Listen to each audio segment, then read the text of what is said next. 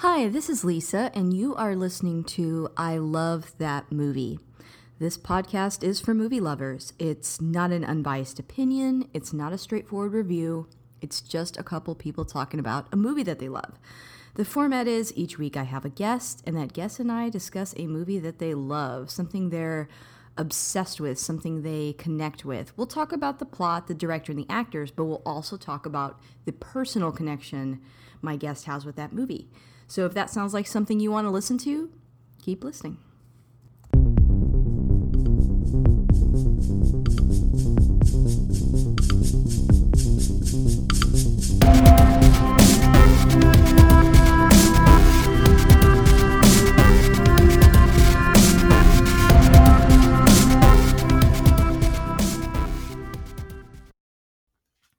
Hey, this is Lisa, and if you want to catch up with me on Twitter, you can find me at ILTM Podcast.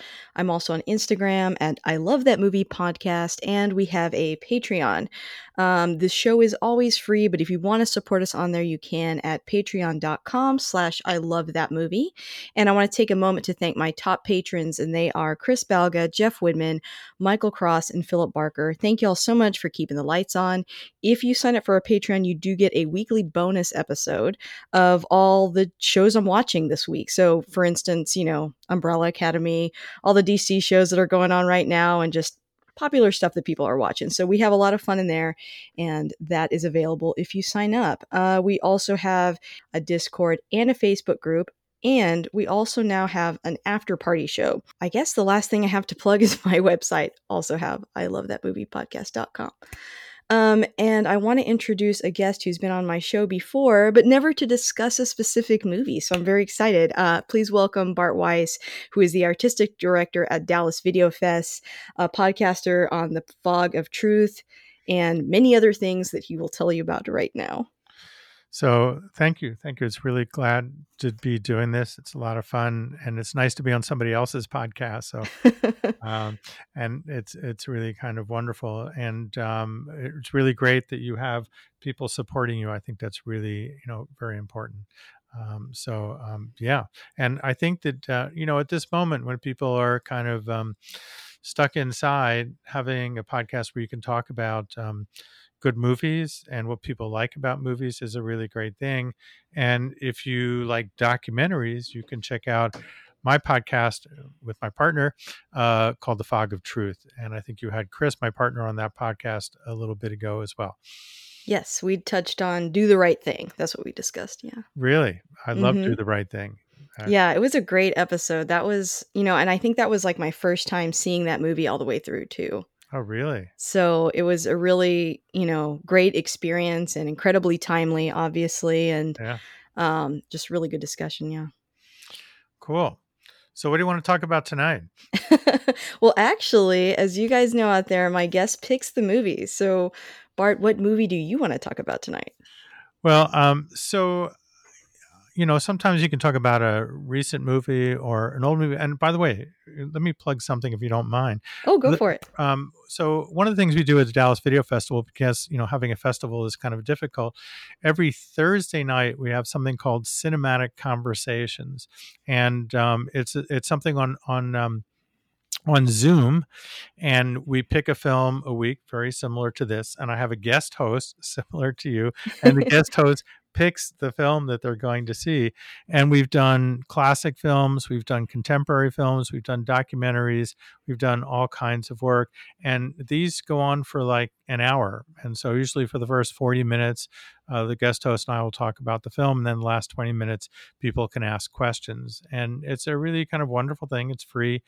If you go to the website for the Video Festival, that's videofest.org, there'll be information on the ones we have coming up. This Thursday, we're doing a documentary called Flannery, and I've got the directors of the film on there.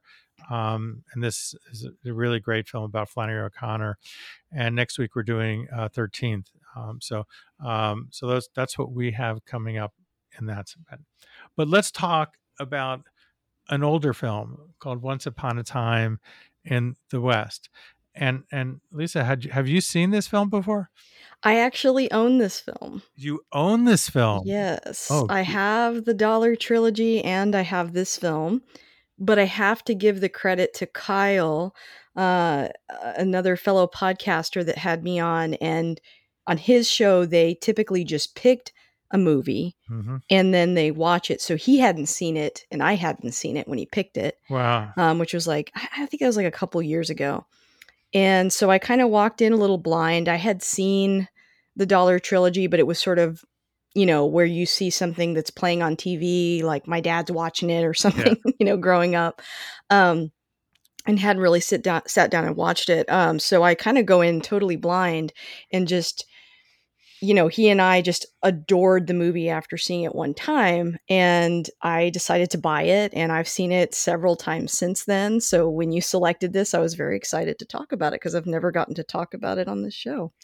Well, one of the reasons I wanted to talk about it, aside from really liking this film a lot, is when I was looking on Amazon Prime one day, I saw that there was a restored version of it, which got me really, really excited. And I've seen this film and I've shown this film in class many, many times, and the picture, it was a 4K restoration, was just so incredible. I mean, there are things in here that I saw that I hadn't seen before. Mm, And of course, when you think about this film, the rich visual tone is just amazing, but also the music. I mean, it's kind of hard to imagine the film without the music, because the music is so kind of important. Of course, you know that for this film, the key part of the music was composed before they even shot. So as they were directing the film, as the actors were doing it, they could play some of this music wow. in the background. And the music is so, it's like when I first saw it the first time, I think I remember the first time you see the town Flagstone, and you're outside of the train station. There's this whole thing about coming to town. There's nobody to meet her, and then this music is starting to swell up as the camera dollies and cranes up, and this town just is revealed at the height of this swelling music. And it's just a beautiful cinematic experience. It's like some things you see, but you feel that through your whole body. It's like cinema doesn't do that in that kind of way so much. It's just so absolutely magnificent. And when I saw it the first time, it was like a 16 millimeter print that I saw in college. And that did Mm. not exactly have that kind of, while it meant a lot and it worked really well. I mean, it's probably an optical soundtrack, and the soundtrack was probably mono, and so it probably didn't sound all that good. But it's obviously a memorable moment, and when I know it's coming, you just get very excited, and you kind of then see it. But then there's the beginning, and I can tell you that I one of the other things I do, I teach at the University of Texas at Arlington, and one of the things when I start to talk about what sound can do for a soundtrack. I saw the beginning of this film, and for those of you who've never seen the film before, the beginning of the film starts out where these, I think there are four bad guys, and they're really, really bad guys. They're just like really bad, and Right. they're at a train station, and this poor little guy is trying to sell him a ticket, and the guy rips it up, and they put him in a closet, and everybody is kind of freaked out. But the thing about this scene is, there's very little dialogue, and there's no music, but the sound effects play like they're music. The sound of all the things that are going on, it's just this incredible composition of sound effects that. Somebody actually in our group joked, I think it was Stu. He said you should start the podcast with 8 minutes of silence or something like that to pay homage to this movie. Because Yeah. you're right, it really builds up through sound and not through a score. And then the score also comes in and Right. adds so much to the scene. But that sense of dread that starts to build up. I watched like a sort of a behind the scenes. I'll probably put this in our group, but the way that it starts off raising the tension, then lowering it dramatically, then Yeah. pulling you back in, it makes those quick moments, and that's kind of a hallmark of a Western is, some people think of them as slow, and this one in particular has a lot of slow moments, but they're intentional because the violence is so quick, and to really give it that big punch, that impact that you feel it, you've got to have that slow build, and the sound and the music is all a big part of that for sure.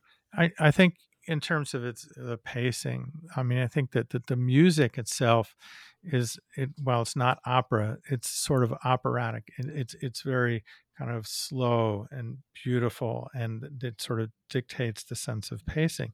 And the thing about the violence, and there is a lot of violence, a lot of people get shot in this movie. They do. But what's really great when watching it is the anticipation of the violence. Like, it's coming, and it's like he grabs for the gun, he holds the gun, and so like in a typical film, like da da da, boom. But this kind of builds and builds and builds, and that sort of anticipation of violence. There are so many times when Charles, somebody will say to Charles Bronson, or Charles will say, listen to that sound, and then that sound, you hear the sound, and then the violence happens. Hmm. It's very sort of clued up. Again, a sound cue. And speaking of sound cues and how the sound is very important. After that scene, you hear when Charles Bronson, like all these, the guys are waiting. The train comes up. All these people come out. They can't find him. The train goes away, and you hear the sound of the harmonica. And the harmonica is this musical cue that runs all the way through the film. And the Charles Bronson character, who says very little but plays the harmonica and has it strapped around, and that's where you sort of hear it. It's the first piece of music you hear is the harmonica, which is a narrative device more than a piece of music, which is really incredibly powerful and meaningful, and one of the other sort of narrative strands that runs throughout the film. Yeah, I like that you brought up this first scene, and I do want to remind everybody. I mean, I don't think it's a spoiler. You know that in westerns, people are going to shoot each other, but just know that we are going to talk spoilers. And the synopsis of this film is really quick. I mean, it's one of those things that you have to see. There's so many layers, so many more things that happen that we'll talk about. But the basic synopsis is just a mysterious stranger with a harmonica joins forces with a notorious desperado to protect a beautiful widow from a ruthless assassin working for the railroad. And I'm so glad you brought up this first scene because one thing that I was thinking about watching it, I think you and I had a conversation recently when we talked about picking this film, that I really like the Dollar trilogy, but I actually like this film more, and it's different in tone. It's a big Yeah, shift from those earlier movies, and in fact, Sergio Leone wanted Clint Eastwood to play the Charles Bronson character. yeah, He's sort of also a man with no name, but I think even more even more remote, like less backstory. We get to know him less. The mm, deal with the harmonica is probably the biggest thing we learn about him, but he feels like a more evolved version of that Clint Eastwood character. And even these guys in this first scene, he wanted them to be, the crew from the previous movies. mm-hmm, And so that when he like shot them, it's kind of like saying, that's over. This is like a new tone. And also he gets injured in that scene, yeah, which is different from the Clint Eastwood character. But that's different. The opening, like you said, is slow, whereas in the Dollar trilogy, it was, really action filled and the music is exciting. And this is like a very somber, serious look at this genre, I think. And the violence even seems more realistic because there's so much buildup to it. It seems more chaotic. And I even saw a video that pointed out in the opening train scene, we see a Native American yeah, character. And, running off. typically, yeah, running, they let her go. Yeah, But it's implied that she's like, labor assigned to the guy at the station. mm, And typically in Westerns, Native American people were portrayed, as villains, and in this movie they're not portrayed that way, sort of as an innocent bystander or even a victim. And I think like that plus the way that violence is portrayed in the movie is really different. It's like sort of a more, modern look at that kind of landscape. And so, yeah, just everything about that first scene and what it kind of represents to me, I think it's one of my favorite moments of the movie. And when you talk about westerns, there's this whole sort of mythology about what what westerns do for us. It kind of is a sense of escape. When America reached the West Coast, there was nothing else, and so the myth of the West was that sort of frontier myth about who we are and what we could be. Now the outer space is what we kind of tend to think of as in terms of, so that's sort of what the westerns do. But one of the things about this film is that what it's really about is sort of what happens when the railroad sort of comes into the West, because the narrative at its core, where all of those things you said are right, but what sort of starts this thing off and sort of ends it is about this small town that will appear in the middle of the desert because there's water there, and Hmm. um, and it's all about the train transforming the pure landscape. Yeah, and exactly. and it's kind of this theme of like, and it's there are several other westerns that sort of deal with it. It's like the end of an era, Hmm. and so what does the train sort of symbolize? A it's it is progress, but with that progress comes a lot of evil. I mean, all the railroad people are not very good. The people building the railroad are great, and they're like, but the people trying to, a lot of corruption is coming along with that. So the same kind of corruption that happens in the West with guns, it's just different. Yeah, no, I think that's an excellent point that, the movie touches on sort of the lawlessness, the casual and chaotic violence. And, you would almost think that the train coming in would modernize and make everything better. But you see in the movie that it's like an even bigger villain. And, it is the end of the cowboy era, but it doesn't mean that things are going to get dramatically better. Right. And yeah, I think, any great Western or a lot of great Westerns, like you said, have something to do with a train Yeah. and the end of cowboys, I think. But Yeah. this one, I think, stands out because it does it just so, so well. Yeah, and in fact, the beginning of the film starts with a train coming in. Hmm. Yeah, and I had, like, a couple of quick facts I was gonna throw in, Great. before we start talking about, everybody else, but so I have 3 of them. So number 1, I had that Henry Fonda originally turned down the role of Frank, Yeah. and Sergio Leone flew to the United States, met with Fonda, and he Yeah. kind of explained, what's gonna happen. It's like, "Hey, picture this, the camera shows a gunman from the waist down shooting a child, like, that's so terrible. Like, we know this is going to be a really bad guy. Then the camera pans up and it's Henry Fonda. And, it's like, I don't know that people necessarily, younger viewers may not realize what the gravity of that, but it's like, this person that represents or actor that represents he's always a hero. He's like represents like the best of Americana, but I think there's like something about him being that person and then having something to do with this train, and again sort of challenging like the ideas about what we think about the frontier and like uh, you know the train coming in and stuff like that. It's sort of shattering that optimistic view of that, I think. Yeah, the first time I saw this film, I think one of the first things that was like, what? Henry Fonda's a bad guy? It's like, it's like, it's insane. I mean, if you think about like the three main, actors, or like three very, very important, powerful Hollywood actors. Henry Fonda playing a bad guy, a really bad guy, an evil bad guy. In just about every way, he kills. He tries to, take money from his boss, or betrays his boss. He does all kinds of horrible things. And again, for people who don't know, he's been in like he is the goody goody, you know.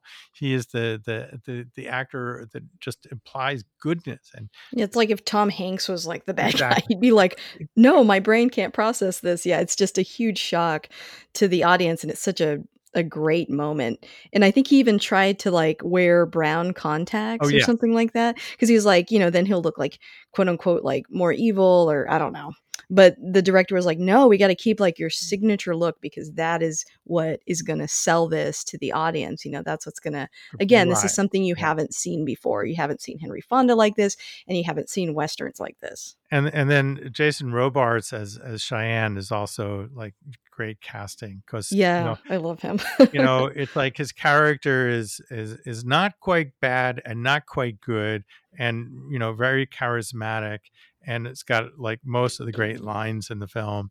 And he's kind of like a moral compass for the film. And whereas Henry Fonda is all the sort of bad things, you know, in the end, he is always trying to do the right thing, and trying to make sense of it.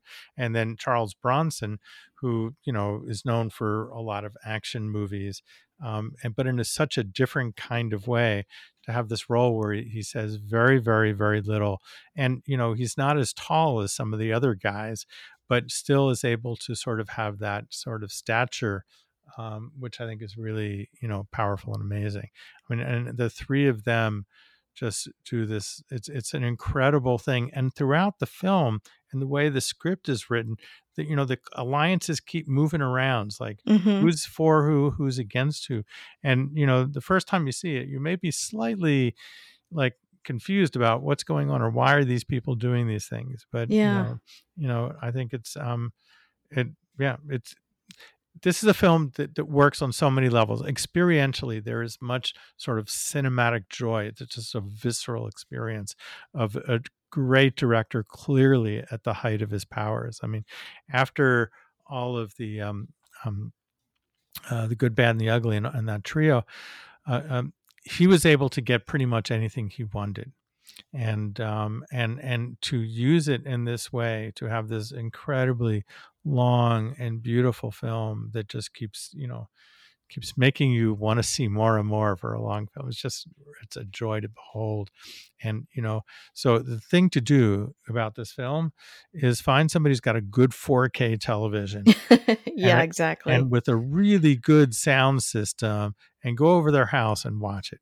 I agree, until we can see it again in a theater. Um, for the opening scene where the 3 dusters are waiting for the train, Yeah. and I think every time I watch this, I think about it, so that's why I had to look it up. I was like, "How did they get that fly uh, on Jack Ellam's face?" And, they used, jam? yeah. And so that's how the fly keeps coming back onto him over and over and over, but I just little tiny details like that, I'm like, "How did they do that?" Like, I love a movie that makes you think, "How did they do that?" You know? So it's like, so what's going on here is in this beginning scene, which we've gone on and on about, because It's the just that good. beginning scene is like a movie in and of itself. Mhm. So as these bad guys are sitting there waiting, each one of them has their own sort of thing that they're doing while they're waiting. One of them there's some water dripping from above, and he finally figures out if he puts his cowboy hat on, it won't sort of drip him. And one guy is being bothered by this fly that is driving him crazy. And at the end, he sort of like gets it caught in his gun. But it's sort of like this whole sense of like buildup, and these bad guys are waiting for to take care of somebody. And uh, it's yeah, so it's a wonderfully beautiful scene that then turns it. So again, just to finish out the scene, so Charles Bronson comes, and these guys were ready to leave. They thought he wasn't there. And then there's this thing about I see you got 3 horses, and where's the one for me? And then the guy says, well, I guess we only got 3 horses. And Bronson says, "Well, I think you have two too many." Yeah, such a great line. I kind of, my last fact was just kind of a little bit about stuff we've already talked about, really, just that Clint Eastwood was originally intended, and then they wanted James Coburn to do it, but he didn't. He wanted too much money. But I think the role going to Charles Bronson, I think you touched on earlier that he's like a little smaller. Mm, I also think he's like less cool mm, and, like, less handsome than yeah, Clint Eastwood, and for whatever reason, I feel like that adds a lot of weight to the character, like, he just feels so real, and so, like, him not having a ton of lines and him just sort of surprising everybody continuously throughout the movie, like, Clint Eastwood's so cool, you can just kind of imagine him doing anything, and so I think, like, the way Charles Bronson plays it, and I feel like I think you mentioned this too, like, he's different in this movie mm. than in some of his other roles, action roles, but I just love that character, and I like the way that he gets you feel like he could get the drop on people because he's surprising, you know? Yeah. They both have this incredible intensity. Mhm. They can look at you and just scare the bejeebers out of you just by looking at you and not saying anything. I mean, both of them do in a different way. But, you know, Bronson has less of a physical dominating presence, so there's a different kind of intensity. And yeah, I mean, the casting in this film is incredible. Claudia Cardinal is great and the role that she has. And there's also one of the other characters and it comes with one of the great lines that I think was Henry Fonda, the guy who like works in that little store and is the one who's snitching on everybody. And Oh, yeah. and so there's this one line where guy's telling him, "Well, you can trust me," and he looks at him and says, "You can never trust anybody who wears a belt and suspenders." Yes, I love that line. He can't even trust his own pants. Pants can't even Yeah. trust his own. That's a good line, yeah. I mean, Yeah, I love Claudia Cardinal or Cardinelli, is that how you say her name? Cardinal, I think is what it is. Cardinal, okay, Claudia Cardinal. I like Claudia Cardinal in this movie, I mean, she looks incredibly gorgeous, like, she almost, like, doesn't fit in the movie, comparatively, to everybody else, she just really stands out, and, but she plays the character even though she doesn't have a ton of lines, and even though I think she's kind of limited in the movie as a character, I think that she brings, like, a presence that I think is unique for that type of, like, uh, sex worker with a heart of gold kind of trope. Yeah. But I feel like she's very nuanced, and I don't know. I just can't stop looking at her every time we watch the movie. She's one of my favorite parts of it too. Well, in a sense, she's sort of like. Did you ever watch Green Acres? Yes, it's been a while, but I remember that show. But so you have, Zsa Zsa Gabor, like, in the Yeah, middle yeah. of, like, no place, looking Hmm. really beautiful, and for that show, the most expensive item in the budget was her wardrobe. That makes sense.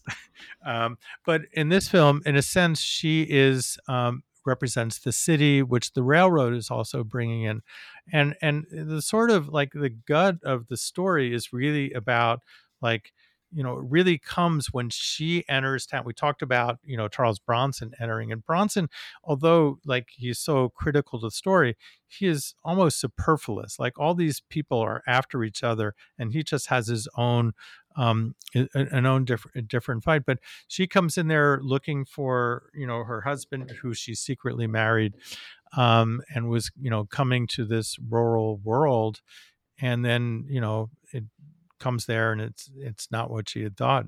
Bad things happen, and she has to redefine her life. um yeah, I think in a sense that to me is the sort of core, the essence of the story. All these other things are the fights that happen sort of around that. Yeah, I like the fact that the plot of this movie is it's sort of you have to unwrap it in layers because once you get a full picture uh towards the end, she left her life in the city like you said, and really not only was she leaving her life, but this was like a chance to completely reinvent herself Hmm. and her status in society, and she comes there and she's agreed to marry this man and raise these children, and then she gets there and it's all gone. Yeah. But then the second part of that is she's already married, which I feel like is, when you find that out, you're like, ooh, the plot thickens because, later we find out that not only were they killed, but it was for a really specific reason. And she's the one that pieces together that I think when she's first coming in, the guy that brings her in laughs and says that the land that he has, For Sweetwater, or what did he call it? Sweetwater, yeah. Yeah, Sweetwater. He's like, there's nothing there. Like, I can't believe he bought that land. It's so crappy. And then she discovers that he was going to build a train station there. Yeah, And eventually. so that's what's going on here. Really, there's like a conspiracy. The family was killed to get him out of the way. But since she had already married him, now they have to contend with her too. And so that sets in motion like a lot of new things that happen. And I don't know, I just kind of like that it's not really like a mystery, but all the pieces kind of slowly fall into place like one almost. It's multi-layered. And Yeah. speaking of that, one of the things that's also kind of interesting is, you know, the husband, Brett Bain, I think is his name. Um, he's basically in a couple scenes in the very beginning of the film and gets shot, but because he figured out that water would be available there and the train Mhm. was going through there, it's like everything that happens in the film is because of what he did. And he doesn't make Yeah. it through the first half hour of the film. That scene with his family Oh, and the build up to that too is just so intense. Like the first time you see it, you meet him, you meet his kids, he's talking to his kids. Again, kind of like the train station. And even though I guess we forget as we watch it the first time, like, hey, we should kind of be anticipating something bad's about to happen here. When we get to know characters in this movie, yeah. something seems to happen to them. But we learn about his family. They're preparing for like a big wedding. They're setting a table, and Mm. all that is going to be just like completely dashed in the next few minutes. And again, I think that's such a brilliant part of this movie of completely catching you off guard with the movie's violence and with the direction the whole story is going to go in, because I think they set him up like we're going to be getting to know this character for the rest of the movie. Yeah. And getting to know a bunch of characters. And that's Yeah. the other thing is that there isn't a single character that carries this movie, Yeah, that's true. you They're know? all kind of part of something bigger than themselves. Yeah, absolutely. What else should we talk about? Do you want to talk about? I think I guess leading up to one of my other favorite scenes with the that kind of iconic lantern swinging into the shot and revealing Charles Bronson's face. Oh, and that whole like that location in this like I don't even know what it is. A little kind I of know. store where they like, there's cattle inside and there are people doing laundry, but the lighting in that place is just really incredible. It's like this is an Hmm. incredible location because people have light or inside of light and shadows, and the sense of space is just really kind of fascinating. But yeah, it's a very typical kind of thing when Cheyenne meets the man with the harmonica, and they have this intense dialogue. And at one point, like he's in the dark, and he just kind of shoves this lantern into a close up. And again, it's like brilliant visual storytelling, which of course is what Sergio Luna does. He's the master of the wide shot and the ultra close up. The sense of how landscape affects the world and how the faces of the people affect the world. Those are two sort of really important things in all of the films. It's sort of a key to a sense of visual style. That the wide shot and then the person's face comes into it with a good bit of a hit of a music in there, which makes us feel like something very powerful. And film students all over the world have tried to copy that. For sure. And I think too, like so many frames just look like a painting, Yeah, it literally looks like art. The shots are beautiful. They're very hard to capture. I think I remember watching like a breakdown of that scene and how difficult it was to light it. yeah, And also, like you said, it's kind of different from other Westerns where it looks more like somewhere they would actually be in yeah. instead of, a lot of times on Westerns, it's a set and, for obvious reasons. But it kind of felt like you were let into their world like a little bit more intimately in that moment, I think, too. Yeah, maybe we should talk a little bit about the boss man on the railroad, Oh, which yeah. is just kind of an amazing thing. So you've got Henry Fonda playing Frank, this really bad guy, but Frank works for this other guy who's also a really bad guy. Right. He, works for the railroad, makes a lot of money, and but what's really fascinating, he exists on a train, Yeah, and he doesn't ever really leave the train.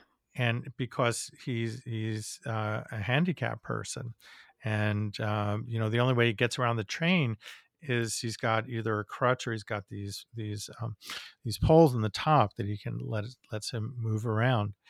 And throughout the film, he has this vision of being at the West Coast. He has a painting of the Pacific Ocean, and like what he wants is to finally get to the Pacific Ocean, which is, a dream that he never realizes. But water does have something to do with his ending, and I'll leave that there for your imagination. Yeah, because water has a lot to do with the plot too, because Yes. they're there because of the water, and then he's fantasizing about the water, and then yeah, there's a big moment that it's leading up to. I also think like watching it a second time, um, he is really the main villain. I mean, Henry Fonda's really bad, but he's only doing what he's being told to do. So in a way, he becomes like an extension of him, and he's sort of like a face that he can point to and be like, I my hands are clean. This guy's doing it. So I kind of like that aspect of the villains in this story too. Yeah, and what's interesting about this is, so Henry Fonda observing what his boss does, like uses what he's learned to turn against his boss. Mhm. So, and he knows the world of being like, a typical Western or a gangster, and that's the world he lives. But he's trying to move up into, I think Henry Fonda realized that living the life that he's doing has an end date. But if you Yeah. can learn how to be the boss, then life is better. And sometimes when you double cross the boss, you win, and sometimes everybody loses.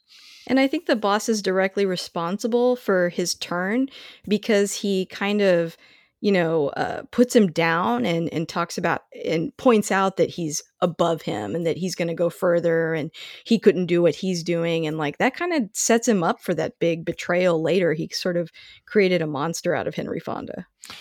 And I think in a sense it was inevitable, Yeah. because somebody like the Henry Fonda character is very ambitious, and once you sort of learn what's going on, so I think the boss sort of knew that was coming and tried to put a kibosh on it and didn't do a very good job, and even tried to get Henry Fonda's henchmen to turn against him, and that did not work out particularly well, Yeah. as is the case. Um, we really haven't talked very much about the flashbacks and Mr. Harmonica. Oh, yes. Some amazing flashbacks. Yeah. Great backstory. He doesn't get a ton of backstory, but the backstory he gets is very satisfying in this sort of revenge plot that the harmonica character has. And just we've given a lot of spoilers away. We should not give this one away. Okay, okay. Just say that throughout the film, there's this out of focus wide shot of somebody sort of walking towards the camera, and sort of every time you hear that music, at some point you'll come to this flashback, but the payoff is worth it. Yeah, and I think, we know that the character is good because he's got that white hat. But at the same time, I felt like the first time I watched it, I was really unsure of like his motives. Yeah.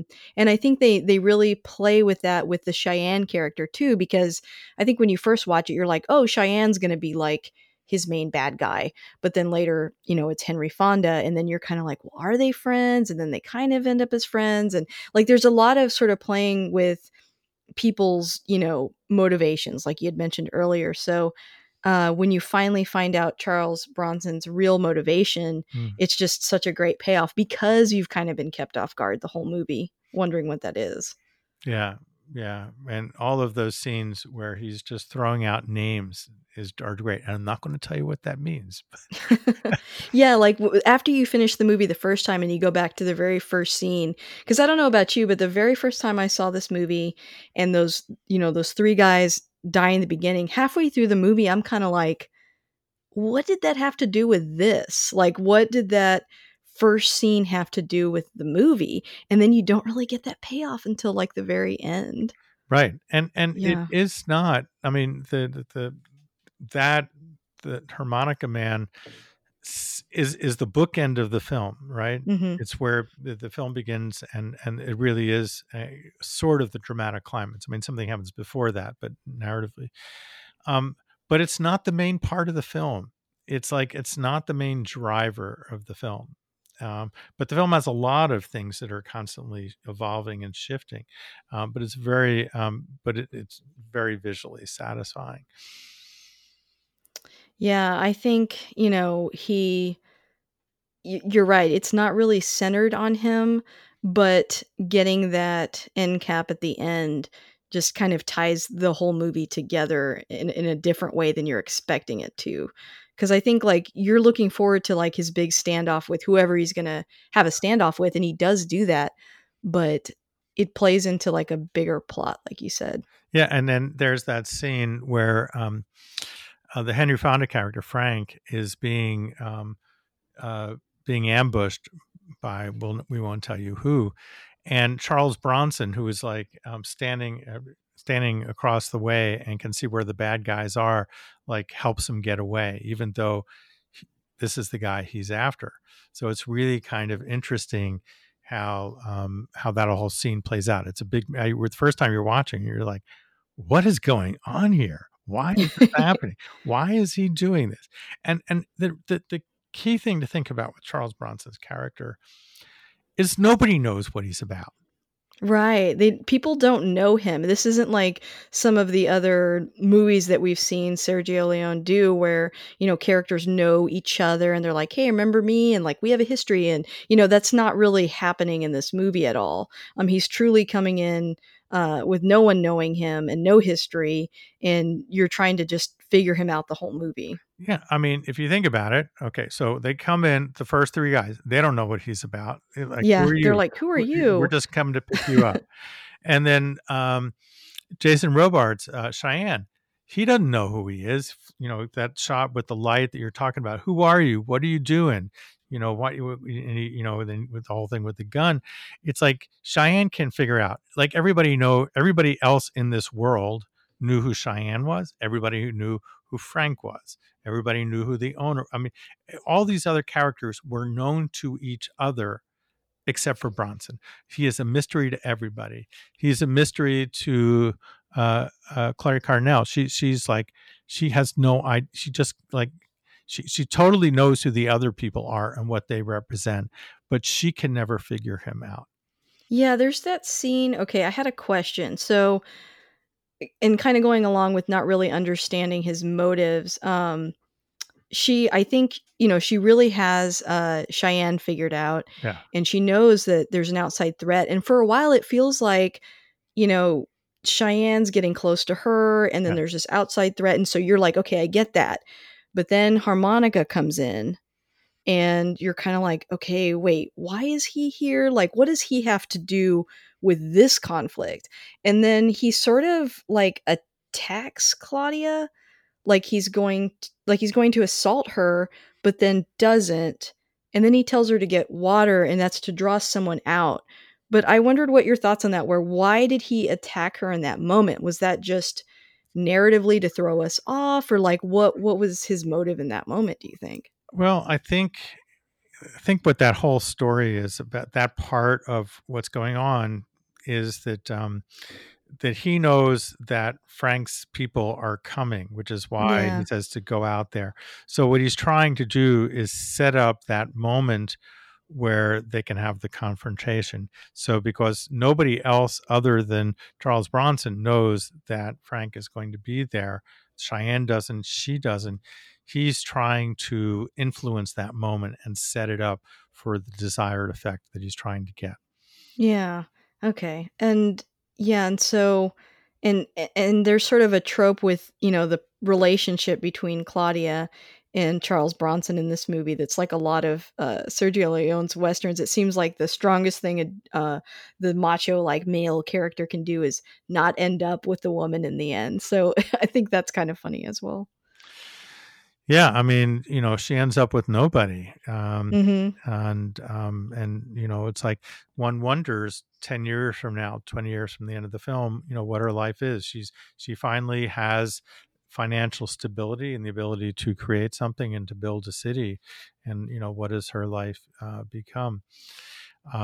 Which is really kind of fascinating. I mean, it all kind of revolves around her and her journey, but she's very peripheral to the action. Yeah, and they kind of I think they mess with expectations in the movie because, like, there's times where, Cheyenne keeps bringing up his mother Yeah. and, that she was also, a In the sex same business. worker. Yeah, yeah, in the same business, yeah. And,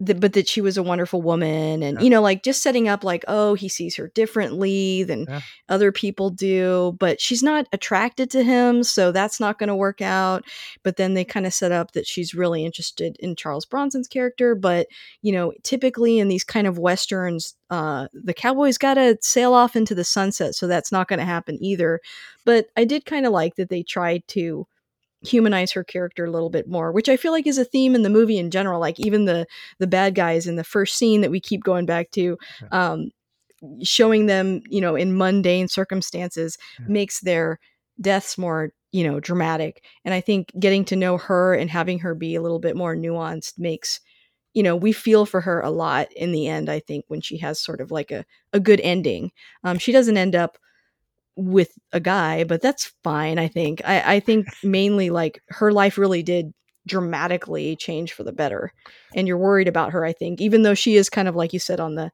outside of the of the main plot, I think I at least I felt deeply for her at the end and was glad that she was doing okay. Very much. And I also felt my sense was that Cheyenne, Jason Robards, had the best relationship with Claudia. I mean, the two of them really had a kind of connection over her bad coffee, Yeah. and and that they understood each other more than anybody else. Yeah, it felt like they were very much of the same, like, world, Yeah. you know? They don't really fit into this newer modern world, I guess kind of like the way the Henry Fonda character is too. I felt like Henry Fonda with the bad guy, or his boss was kind of like, "You're not gonna fit into, like, this new world," and blah, blah, blah, and there's sort of a theme of the character sort of not really fitting into the more modern train era. Yeah, I mean, it's like, John Wayne and the Searchers Yeah. leaves at the end in that Mhm. very, the very powerful scene.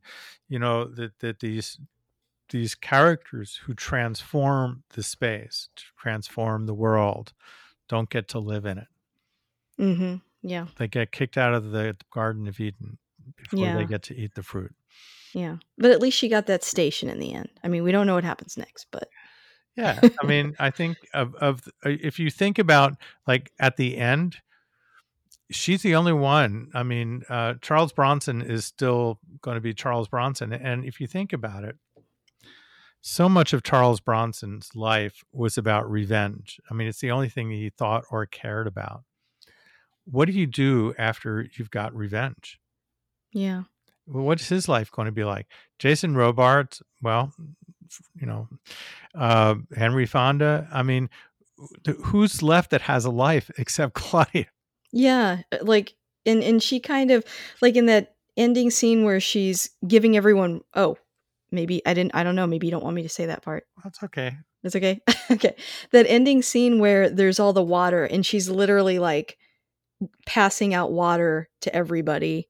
It's that Um water thing again. Yeah, it's like and she's kind of like, I don't know, like a motherly figure, and I think Cheyenne, he hinted about, his mother, and so I think that sets us up to think about that again at the end, and she's kind of like this matriarchal presence at the end taking care of everyone. It's like, I don't know, I just think that's such an optimistic and kind of happy ending for a Western Yeah, that there kind of is surprised something me.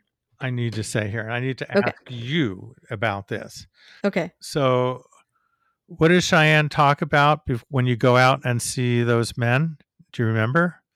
Uh If oh they yeah, happen, she's like if they he's like go happen out there and to, take care of them or no, no, he says go out and take care of oh them. Before okay. that, he says, and if they slap you on the butt, just don't say anything.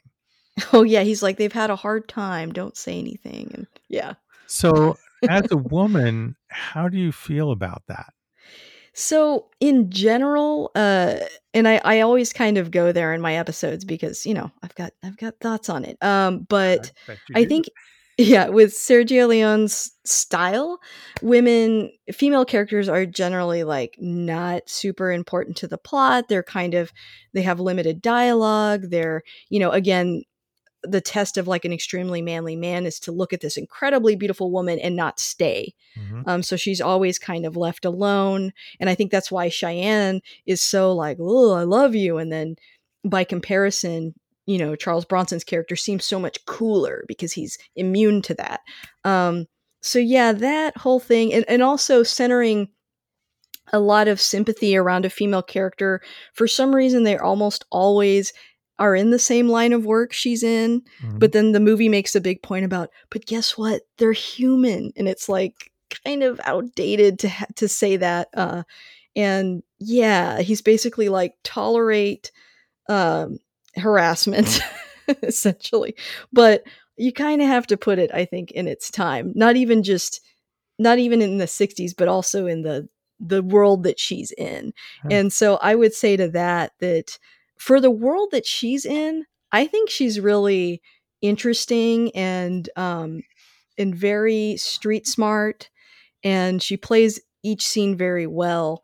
But I think what he's trying to get at is that there's something good underneath all that. I think that's what he meant by that. Kind of like him, there's something deeper and sensitive under his exterior, and under his mother's exterior, and under her exterior. And so Hmm. telling her to sort of reach into the humanity of the people in her town, I think that's what it meant. But yeah, under a modern lens, you're like, that's not necessary for her to tolerate being accosted. But yeah.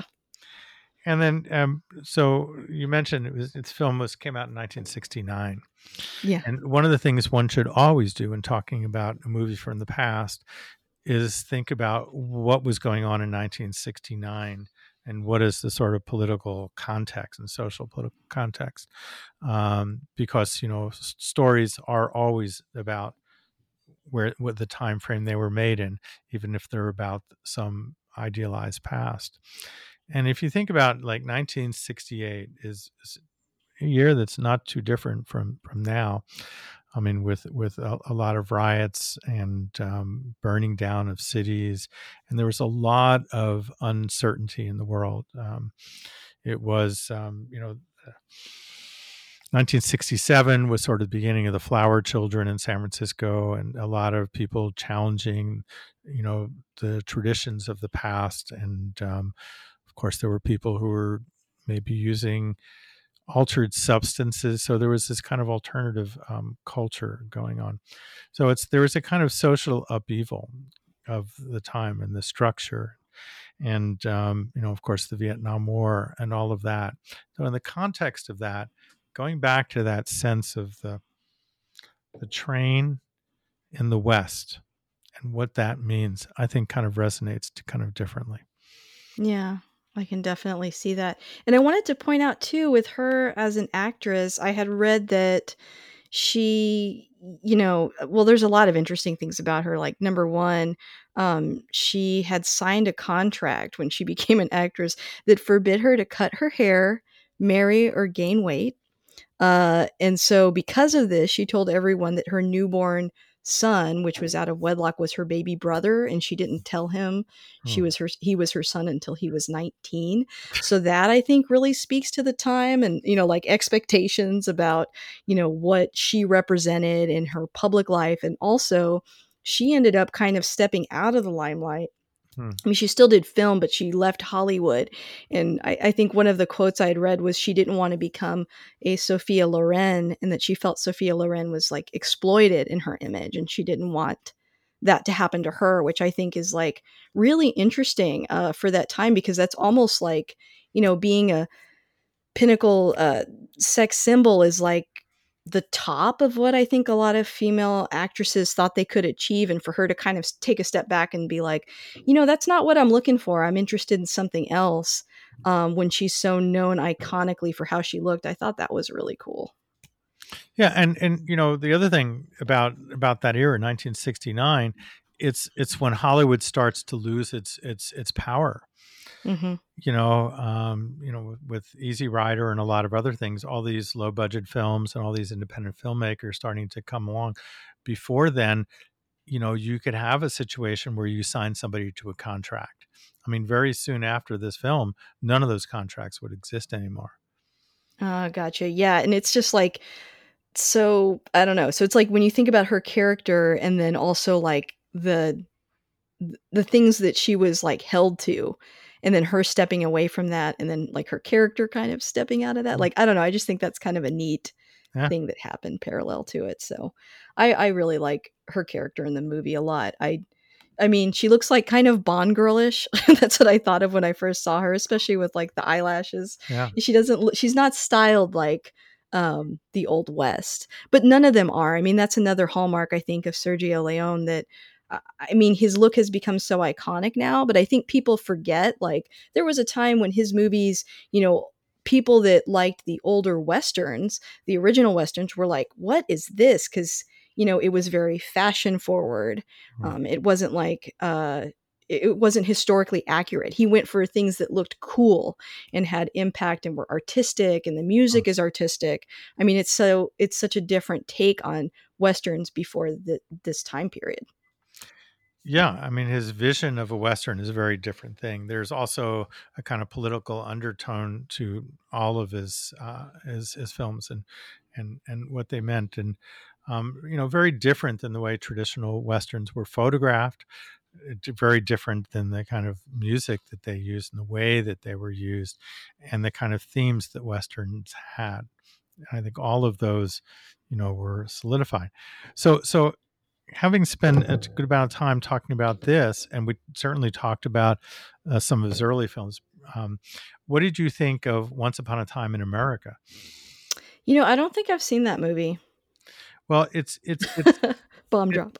it's a very good film, but a very, very, very, very different film. It's an American gangster film, as opposed Mhm. to with very sort of similar themes, but very, very different. When you talk to people, you'll ask them, what's their favorite Sergio Leone film, and some of them will say The Good, Bad, and the Ugly.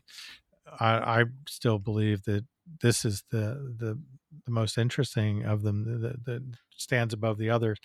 But some people I've had discussions with some people who thought Once Upon a Time in America was his best, which I wouldn't necessarily agree. One of the things I wanted to talk about before we close up and I get to have dinner, is um, the set pieces and the art direction is just absolutely magnificent. And again, in the restoration, there are some of the scenes where the extras, like when she first gets off of the train, and you see all these people in the background doing all these things, that the worlds that he creates were just visually extraordinary. And for a while I was like, not paying attention to the character and the story, but just kind of looking in the detail of all these people that were, getting water, moving horses, moving people around, and different kinds of communities. There were African Americans and Asians and Latinos. I mean, all these people, these like just working, doing things, and it was all choreographed incredibly beautifully. I mean, this is a choreographed Western film. It really. Yeah, I think, nowadays there's a lot of people my age and younger. I think it's changing, but I remember hearing a lot growing up, people saying they didn't like Westerns and that they felt they were, old school, and they just weren't that interested. And I think that, I don't know, I've thought a lot about like, why is that? I think some of it has to do with what you're talking about right there, where there's not this appreciation for I mean, the amount of blocking that has to go and staging that has to go into a scene like Mhm. that, and the way that landscape, and background almost becomes like a character in westerns. It's a big part of it, like big expansive spaces and um, framing and setting that up. I think that under a modern lens in filmmaking, people think of that as like, oh, these movies are slow and looking at these long shots and I don't know what to focus on. It's like, wow, I just feel like we've lost something in between the time that this was made and now, where we're so interested in like fast cuts and action and close-ups, and we lost something when we moved away from things like this. Do you agree? Well, a couple thoughts on that. First of all, I think the thing that sort of I think turned people's interest away from westerns was westerns being on television. But there Mm, were a lot of gun smoke and all these other things. So westerns became like a major thing on television, and those didn't have like high production value, and so they were right. not as evocative as they were. And there was, I mean, there was a western a few years ago. What was it? The 510. The what was the name of that film? 510 to Yuma? Yuma. Yeah, Yeah. and so westerns come up every once in a while, but again, it's like, what is the role of the western? I mean, because it is the rugged individual facing the world. Mhm. The elements, and the elements of nature, and the elements of the worst of mankind, the bad people, and battling those, and those are kind of constant, but it's like, what is the West? What is the unknown? I mean, the West were wide open territories where the normal rules didn't apply. In a Right. small little town, the sheriff couldn't necessarily control things. And so where are the spaces in the world where there are these wide open spaces where anything can happen? And I think that's the sort of allure of the of the Western. It's this mythology of the tough guy man who comes and tames the world. Yeah, I think that's slowly evolved. I've heard people say, Star Wars kind of came in and Yes. ruined that. And I mean, the most recent thing that I've seen that reminds me of an old Western is The Mandalorian, which is, Yeah. even with the intro music, is obviously heavily influenced by this. Um, and even shows like Westworld, and there are Yeah. ways to tell it, but it does seem like consistently newer versions of this tend to be science fiction. And I guess because, kind of like you're saying, we're thinking of like, well, what else is there to explore? Well, Right. Right. space. Right. And I didn't quite articulate this before, but the theory was, and this is what I learned back when I was in college, that the myth of the West was about that there was a space where if you were like sitting in a big city and everything was crazy, you could dream about the wide open spaces Mm, where a man could be a man and was not subjugated to having to wear a suit and work on a machine and like do nothing all day, and could dream of this world where a smart person with using their wits and their strength could do things. When we go all the way, when the trains go all the way to California, which is interesting illusion within this film, then the myth of the West is gone. right. And so it is indeed, as you said, outer space. I mean, Star Wars is a Western. Yeah. It's a Western I in mean, another environment. aesthetically, everything. Yeah. It draws on them, and the filmmakers who made that and many of other things were very keenly aware of the tropes of the Western. And they have gunfights, except the guns are not guns, they're bigger things.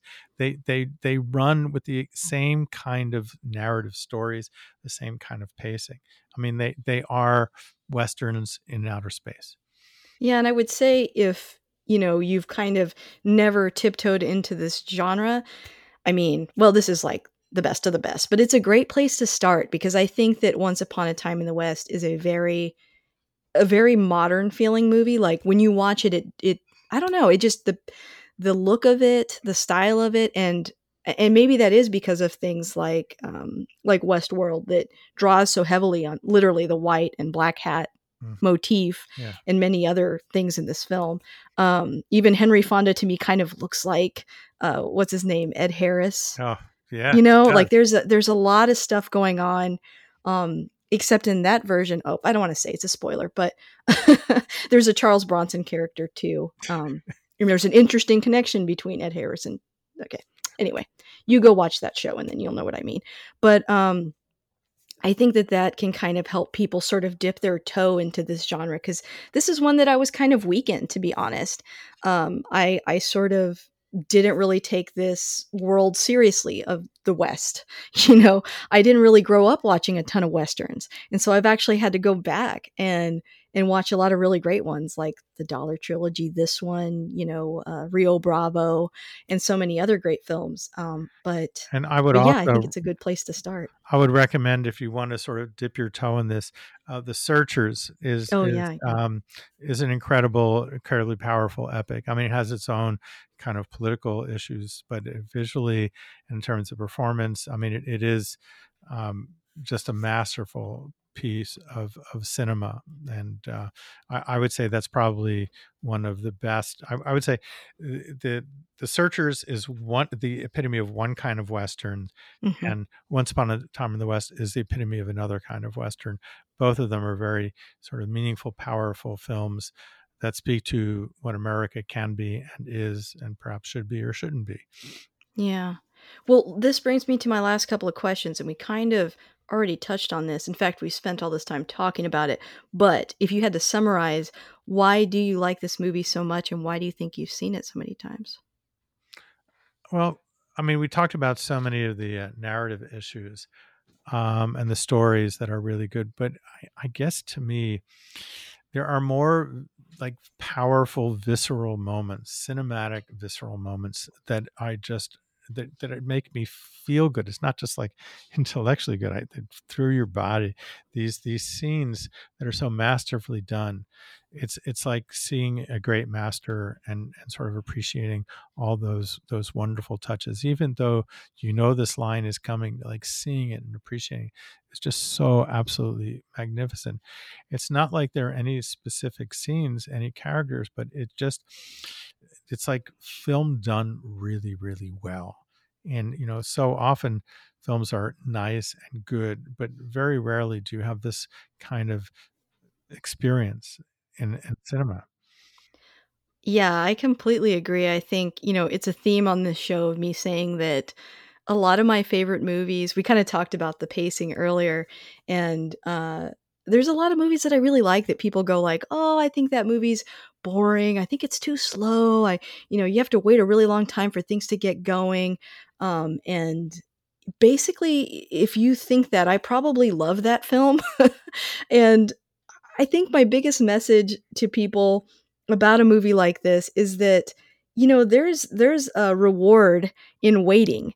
And I really feel that movies should take time. They should immerse you. They should give you time to process Mm. and think about and then lead up to something and let the director and the filmmaker kind of show you where he wants you to go, instead of speeding through the narrative. So I think that this movie is perfectly paced.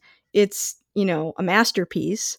And I think you should give it a shot. Even if you're not really into Westerns, like I keep saying, I think it's time to dip your toe into this and to give it a real chance. And I guarantee that after you see it the first time, you're gonna want to see it again because I think it's a film that really rewards multiple viewings. I feel like every time I see it, I see something new, Right. and you know, it just enhances the experience for me. And I know some people say things like, you know, I don't like seeing a movie over and over. Well, I can't agree. I think that the mark of a good movie is one that you can revisit over and over and that you get so much more out of each viewing. And so any movie that can live up to that for me, you know, kind of gets a special slot. And I think this movie has that.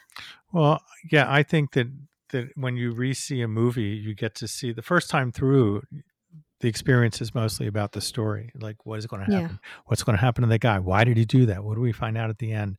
There's this narrative hook that sort of drives us through, and the second time you get all these themes that you did just sort of missed. Oh, that connects to that. Oh, the water connects to this. Oh, that connects to that. And you kind of appreciate it on a different level. But there's one other thing that I think it makes multiple viewings of a film really powerful. We're not the same people we were when we saw it the first time. That when Yeah. you watch a film, it's like an intersection of your life with the director's life. It's like kind of rolling out in real time. And the person you are later, the things that you know, the things you care about, the things that are important to you shift. And when you see it the next time, scenes play differently because of who you are. I completely agree. That's why I love covering movies that people really enjoy, that they really love, because typically they have visited something multiple times, and usually, like you said, the movie sort of changes with you, or the movie changes you, or I don't know, both things are happening, I guess. But you're a different person, like you said, after you've seen it several times. You view it in a different way. And by the way, one last thought. So when people complain about that movies move too fast, too many cuts, and all of that, Hmm. most people blame MTV for doing that. I don't. The problem was Sesame Street. Oh, really? This is an interesting theory. I'm excited to hear this one. Well, if you think about it, what was children's television like before Sesame Street? Okay. Okay. Like Mr. Rogers? Yeah, and just kind of slow, and it just was kind of, it wasn't very fast paced. If you look at go back and look at Sesame Street, there's one thing and another thing and another thing and another thing. It's very disconnected. It's like they have a little bit and it sort of finishes, and another little bit and it finishes, and the pace of the way Sesame Street set up kids for how new narrative information would evolve Mm, set the world for a place like music television, MTV, where things evolve really quickly. Growing up on a diet of Sesame Street wouldn't allow you for seeing something that runs very slow. gotcha. Yeah, and I do wanna stress there are many good new films being made. I just always cringe when someone says that a movie is too slow, because 'cause I'm like, maybe it's not. Maybe it's just that we've changed how we view film, and I'm a big believer in that. So I don't know, I was definitely raised on Sesame Street, so somehow I fought back against that There programming, I you did. guess. There you did.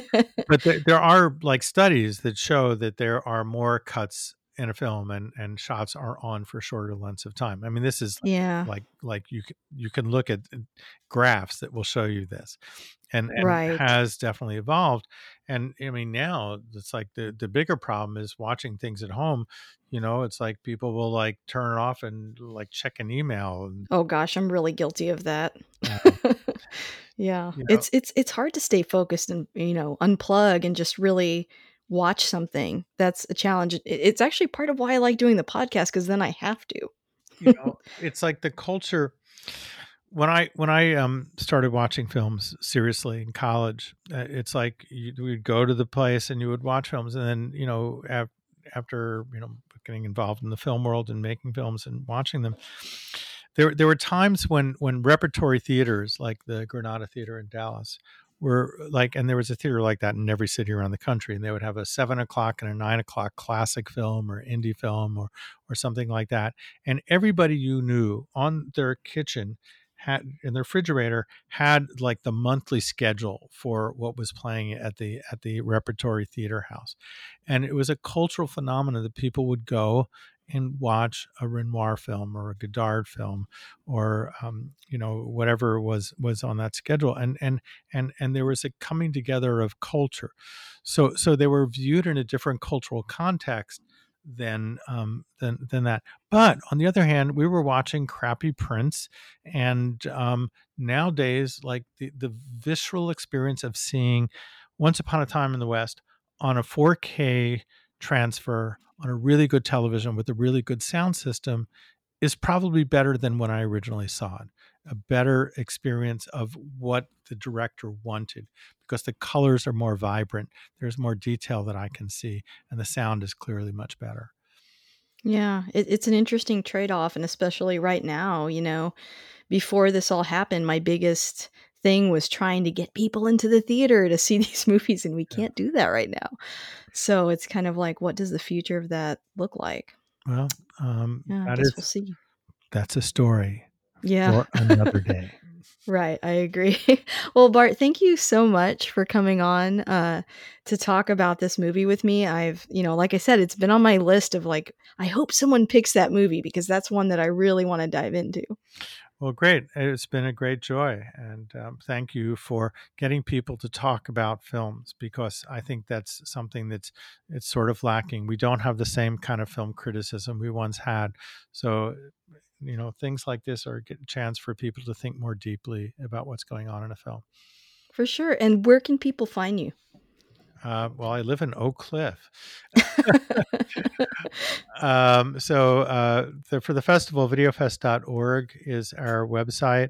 And if you go there, and if you're living in the Dallas Fort Worth area and you just want to know what's going on, what films are being shown, what events are happening, what you should know about, every Monday I do a newsletter and I tell people what's going on. So you can, on our front page of videofest.org, scroll down to the bottom and sign up for the newsletter. You'll be happy you did. If you just take my word for it, you will enjoy it.